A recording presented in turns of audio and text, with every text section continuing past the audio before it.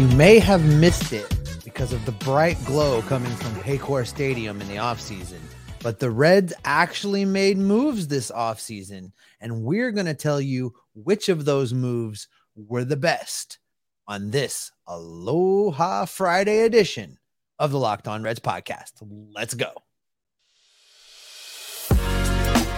You are Locked On Reds, your daily Cincinnati Reds podcast, part of the Locked On Podcast Network, your team every day. You are Locked On Reds with myself, Jeff Carr, and my co-host, Stephen Offenbaker. We are lifelong Cincinnati Reds fans that have turned an addiction to this team into information for you. I want to thank you for taking time out of your day to listen to us talk some Reds with you. We encourage you, if you're listening or if you're watching here on this live edition of the podcast, hit us up in the comments section, or if you're listening, hit us up on Twitter, and you can be part of the show because talking Reds is what we do, and we want to talk Reds with you. Locked On Reds is also part of the Locked On Podcast Network. We are your team every day. And when it comes to today's live Aloha edition of the podcast, we've got a lot to talk about because, yes, Steve, as you mentioned, the Reds made moves. Now, I'm sure there's plenty of folks who are watching that are just like, oh, come on. They barely did anything at all. But what they did was very impactful. And both you and I have differing opinions on what the most impactful move was. So I'm feeling generous today, Steve. I'm going to let you go first. Why, thank you, sir. No, listen, Jeff, when you go all the way back to the beginning of the offseason, you and I both identified areas that we felt like this team had major needs and they really needed to address. And that's one of the areas that I'm going to focus in on for where I feel like the Reds did the best job in the offseason. And that is the complete overhaul of the catcher's room. We still haven't named that darn thing, but the complete overhaul of the catcher's room. They got rid of the Colesberries. They got rid of the Papirskis and all of the other guys that couldn't actually catch the ball. And they went out and they brought in Luke Maile. I said it right. And Curt Casali. They brought in both of those guys. And the reason that that's important, the reason that that really matters is because it allowed them to implement a plan with Tyler Stephenson that you and I have been advocating for all along. In case you missed it in yesterday's news, David Bell was asked how he was going to handle Tyler Stephenson in the 2023 baseball season. This comes from Charlie Goldsmith's Twitter account.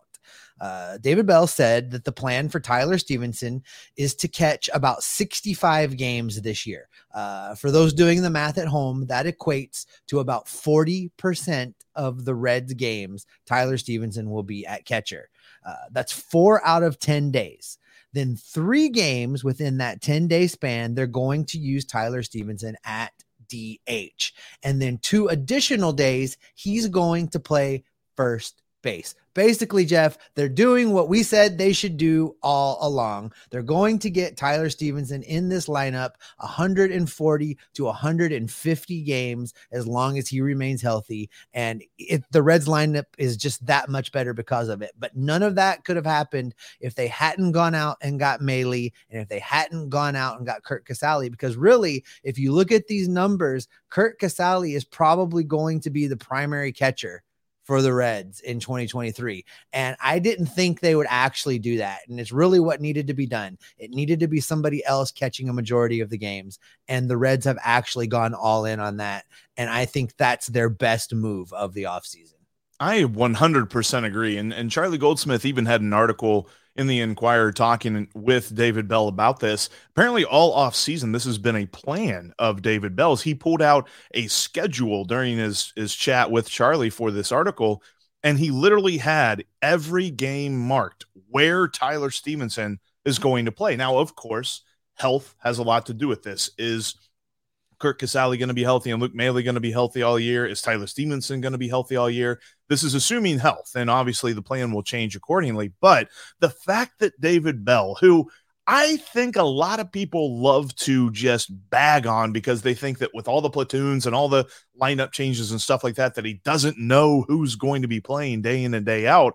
when he said that he's coming into camp and he already has a plan as to what day and what position Tyler Stevenson will play at, that's huge. Because that's another thing we talk about, right? Like, obviously, positional flexibility is huge in most players on a team like the Reds, where we're trying to figure out where everybody's going to be the best at. But the other side of that coin is these guys are human beings. They want to know what to expect coming into work each day. Like, can you imagine going into work each day at the hospital not knowing exactly what department you're going to be in? There's a little bit of trepidation there. Like, I understand. More than a little bit. There's a human element to this, and I think that David Bell understands that, and I love that he's put that much thought into it this offseason.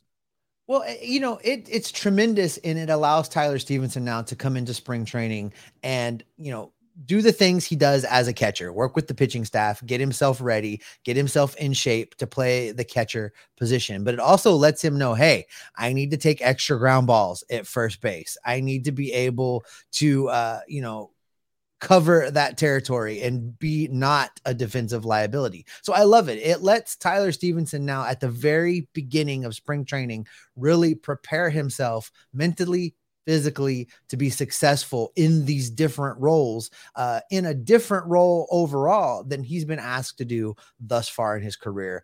And kudos to David Bell for not waiting and doing that sly manager thing where they don't want to tip their hand. Who cares? Like, tell us what you're doing. I think it's great. Between Nick Krall finally learning how to talk to the media a little bit, and now we've got David Bell like telling us what's actually going to go on. I don't know how to act. This is exciting times coming out of Red Spring Training. Yeah. What's going on here? And look, the best version of the lineup, and this is in no way a referendum on his ability to catch. This is in no way a referendum on, the Reds think that he is catcher 1B now and Kirk Casale is catcher 1A. This is simply getting his bat in the lineup. We talked about it multiple times this offseason that last year when the Reds had him in the lineup, they averaged over 5 runs a game. And when they had him out of the lineup, they averaged just a smidge over 4 runs a game. It's literally an entire run difference. This is huge. The other big move, and this one's for me, and I definitely agree that Tyler Stevenson, because that was I think that might have been our top goal, was to alleviate the need for him to be behind the plate every day. The other big move for me is getting rid of Moose.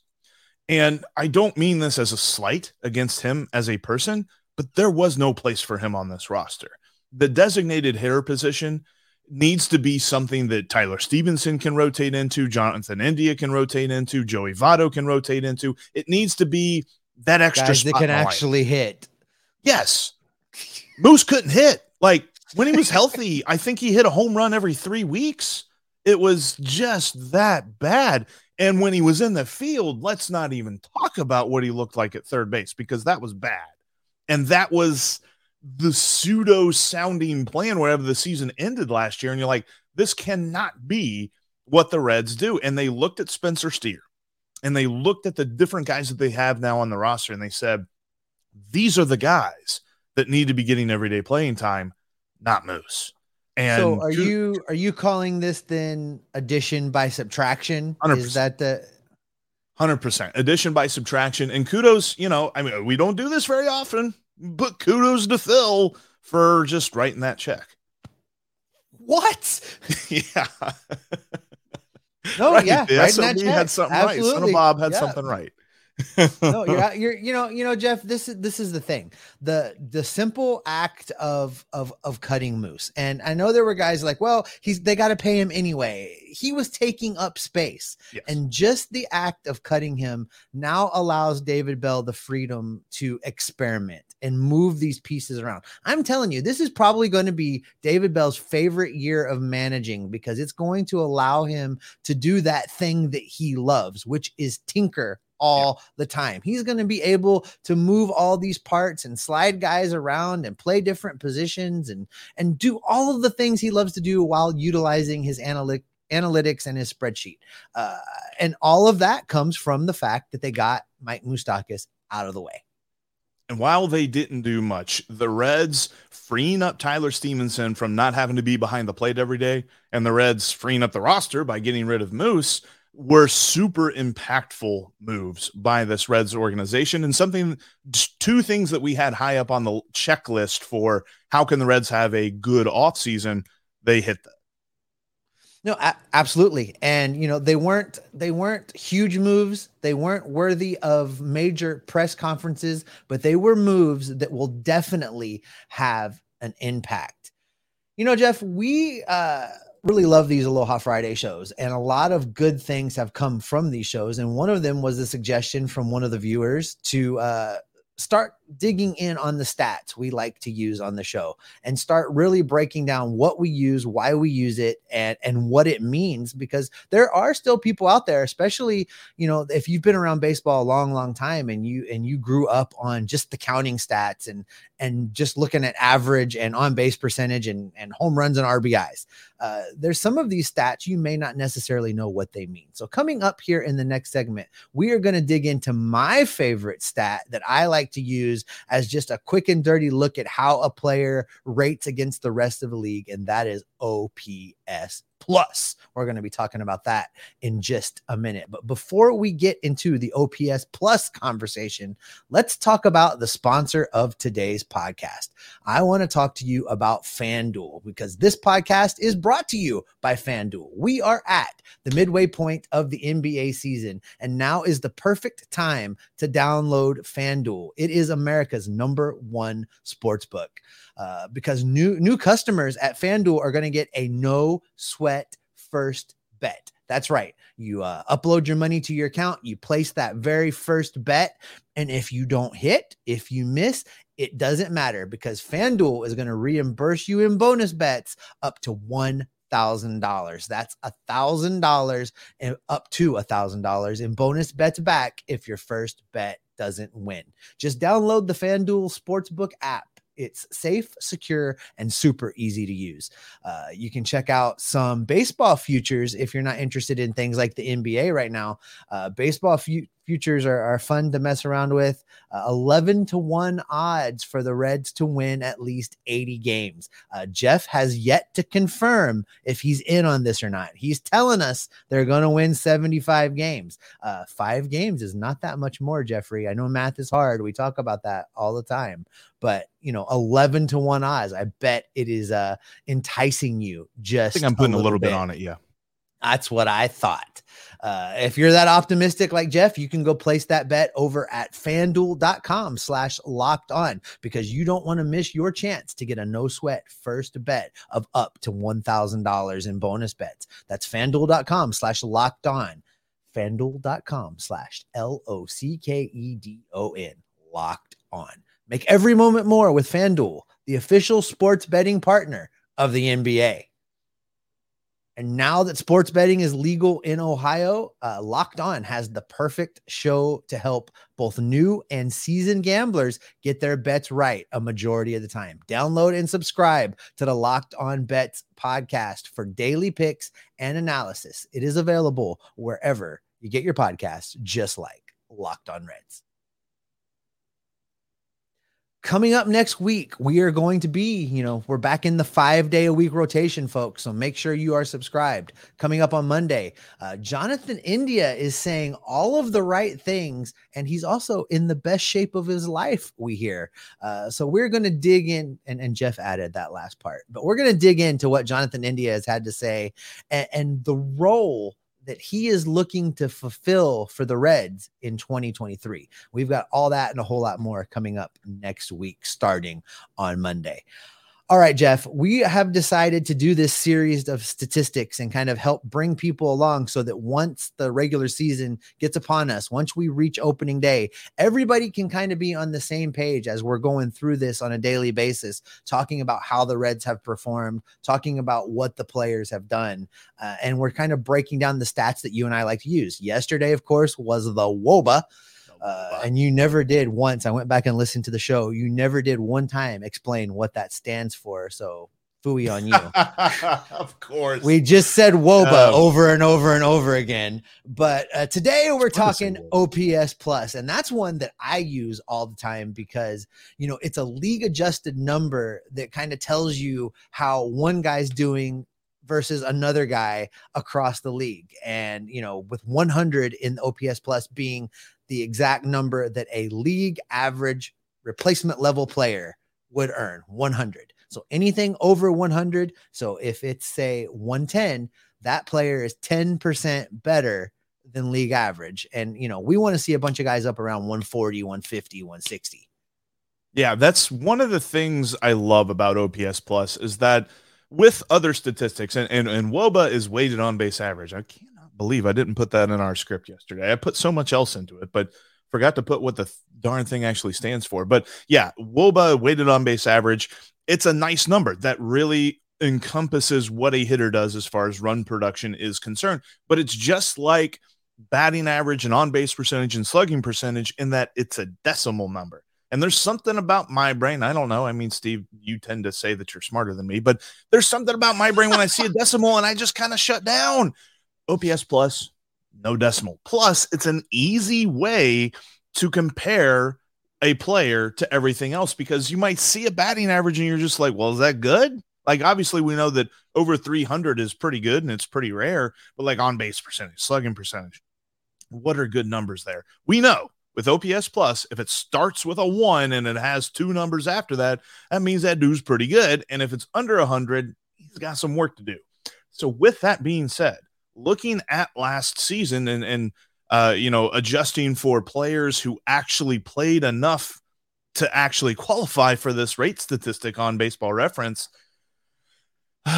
it was a rough year for the Redlegs when it comes to OPS plus. Let's take a look at this graph. This pretty graph that I made right here on YouTube. If you're listening on our audio version, I have a graph up for the Reds OPS plus leaders from last year. And like I said, these are qualified players. So if you didn't play X amount of games, if you didn't have X amount of at-bats, you didn't make this list. So that right off the bat is where I start with this because only 6. How many players played last year, Steve?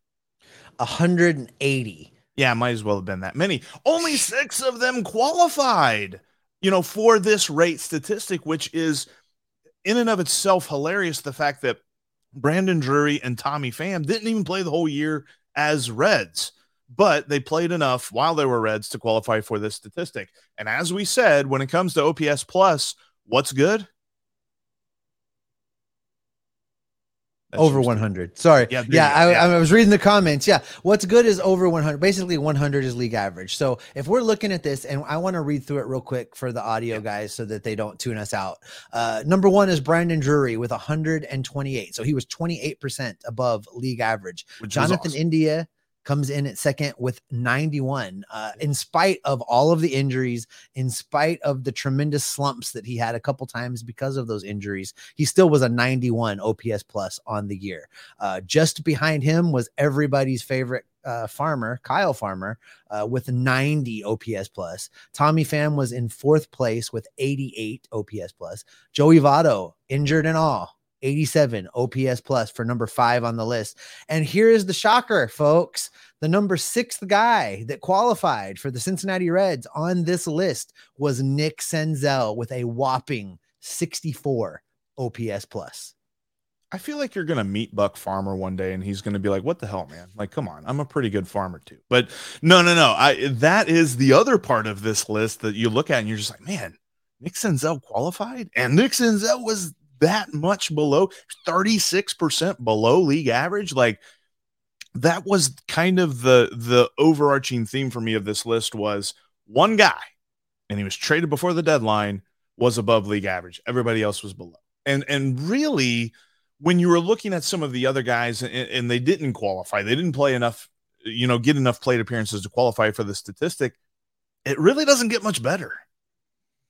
No, and here's why I really like the OPS plus. I take you back to and sometimes the seasons blur for me. So if I have my seasons mixed up, please correct me.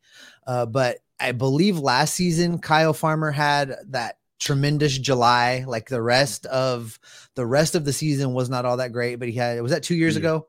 2 years ago, had a tremendous July, right? And everybody was singing the praises of Kyle Farmer. Yeah. And you and I were both like, wait a minute, if you look at his performance as a whole, he was still like in the 70s for his OPS plus. Yeah. And so it allows you to not get caught up in the moment. It really lets you take a quick look at the totality of the performance over the course of a season and not let it get lost. So while Kyle Farmer was having that tremendous July and everybody was ready to put the captaincy on his chest and sign him to a 10-year extension or whatever the heck else Barry Larkin said, you could look at these numbers and know that we maybe needed to slow our roll just a little bit. So I really like this stat. And the other thing about OPS plus, and it's not something we use a lot because we don't talk a lot about comparing players. Well, let's be honest, there hasn't been a lot to compare to the history of the Reds for the last few years, but OPS plus allows you to compare hitters. You can compare Joey Votto to Ted Williams. It's not going to be a good comparison because Ted Williams was like the best ever, but you can compare different guys to, you know, big red machine hitters and things like that, because the way that the formula works is it takes into account how the league performed that year, and it takes into account the ballpark that they played in, different numbers and things like that. So when you see the OPS plus stat, it is not just taking in the individual performance, but it's also considering the rest of the league. So there's so much to this, and we always love the ability to compare it, you know, to league average 100 and all this other stuff, but you can even take it back history wise and compare numbers that way. So there's just a beauty in the simplicity of OPS plus. And that's why whenever we talk about a hitter, that's the first thing we bring up. And that thing you just mentioned about it takes into account the ballpark in which they played. That's important because, you know, let's face it, you know, a guy that plays 81 games at Great American Ballpark may have a little bit of an advantage over a guy that's playing 81 games at Comerica Park in Detroit. You know, those parks just play very much different. So this stat takes that into account, and it lets you still put a guy that's playing in Detroit next to a guy that's playing in Cincinnati and still be able to compare them and compare apples to apples versus comparing apples to oranges. Heck, forget Comerica. You could compare, you know, somebody slugging in Great American Ballpark to somebody hitting in Ebbets Field back in the day. Like that's why this stat is so awesome. But that's why OPS plus is a huge one. And we're going to continue this series as we go through spring training, explaining the statistics that we like to use whenever we're evaluating players. But you know what, Steve? I know folks got questions. I know they got comments, and I know we're going to address those coming up next. Before we get into that, though, I wanted to let you know that the best way to stay within your diet but also have a tasty snack is to grab a Built Bar. Built Bar's got those amazing flavors. You're talking about cookie dough chunk. It's fresh on my mind because I just had one the other day. I got back from the gym, and I'm like, okay, I was good. I was healthy. Let's eat something terrible for myself. And I'm like, no, let's eat a Built Bar because it's got the chocolate. The chocolate's going to make you think that you're eating something sweet and unhealthy, but the macros are fantastic. Built Bar has the best macros when you're talking about any kind of snack. They've got up to 17 grams of protein, only 130 calories, and we're only talking about 4 grams of sugar here. You're not going to go crazy with the sugar if you eat a Built Bar, but it's going to taste phenomenal. Plus, we've got the puffs. Literally, they took a marshmallow, they covered it in chocolate, and they somehow made it healthy. Like, I don't even know. I don't understand a lot of things. I don't understand how Joey Votto plays baseball and does it so well. I don't understand how Hunter Green throws over 100 miles an hour. And I don't understand how you can cover marshmallow with chocolate and make it healthy, but Built did it. And you can go to Built.com and get you something right now. But did you know you can also go down the road to Sam's or Walmart and get you a couple of boxes? You can go to Walmart. In their pharmacy section, they got 4-bar boxes that have cookies and cream, double chocolate, or coconut puffs. Just saying those names, does anybody think diet? No, but they will fit right in. Or if you go to Sam's Club, you can grab a 13-bar box with brownie batter or churro, and those are the puffs. So, yeah, do it. Go to Built.com, go to Sam's, go to Walmart, get you some Built Bar. You can thank me later. Before we jump into your questions and comments, I want to let you know you can follow us in between shows. You can follow me at Jeff Carr with 3 Fs. You can follow Steve at S. Offenbaker with 2 Fs.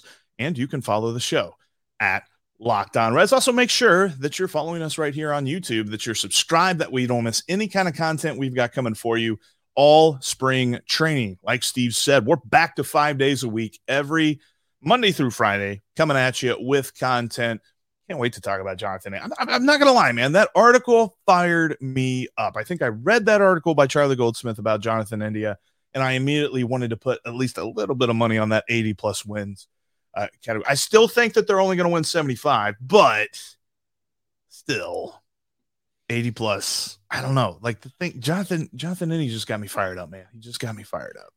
Hey, and listen, before I forget, the Built Puff, is that how you reward yourself for not falling off the rowing machine when you go to the gym? Yes, exactly. Okay, that's what I thought. Listen, we have reached the favorite part of Aloha Friday. That is the questions and the comments, because our viewers never, ever disappoint. So as we go through this, folks, we're going to take some for the audio feed. There will be a wrap coming up here in 4 or 5 minutes for the audio feed. Audio listeners, don't worry. The rest of it comes at you as a bonus episode. And for the YouTube folks, just stick with us through when we wrap up that audio feed. We're going to roll right on through and then pick right back up answering your questions and comments. So, the Oakland A's made a trade, Jeff, and it's actually finds its way into being the first question of the day from Jason. He wants to know how we felt about JJ Bleday being traded when Nick Krall,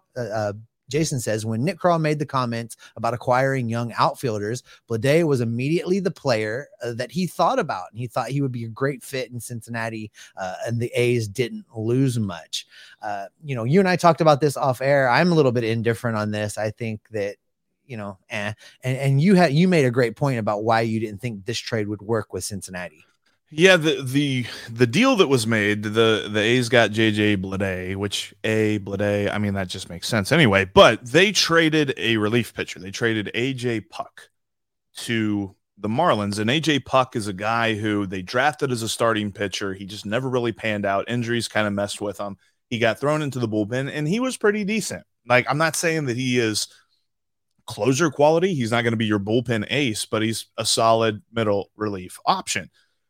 With that being said, if that was the price tag, who do the Reds trade in that case? We talk about this bullpen like if we answer questions, then this bullpen could be pretty good, but it's full of question marks. Who are you trading right now? You're not trading Tony Santillan. He's got a bad back. You're not trading TJ Antone, just had his second Tommy John surgery and a flexor strain, so he's still not healthy yet. And you got Lucas Sims, but he's coming off an injury. Does he have enough value to get JJ Bleday? He's got to prove it. You actually want to get rid of Lucas Sims? Like, I think that the most value any relief pitcher on the roster currently for the Reds that they have is that they pan out, not that they could make a trade for them. I don't think the Marlins would have said yes to any relief pitcher on this roster, not named Alexis Diaz. And if you're trading Alexis Diaz, you're getting a heck of a lot more than JJ Bleday. Yeah, I definitely. Pat checks in. Realistic expectation of Will Benson. Pat's going with somewhere between a 750 and 800 OPS. What do you think, Jeff? I think it's really hard to project what he's going to do. It's just such a very small sample size at the major league level that he got last year. Just a taste. I have high hopes for him. I don't know what a reasonable expectation is for him heading into the season.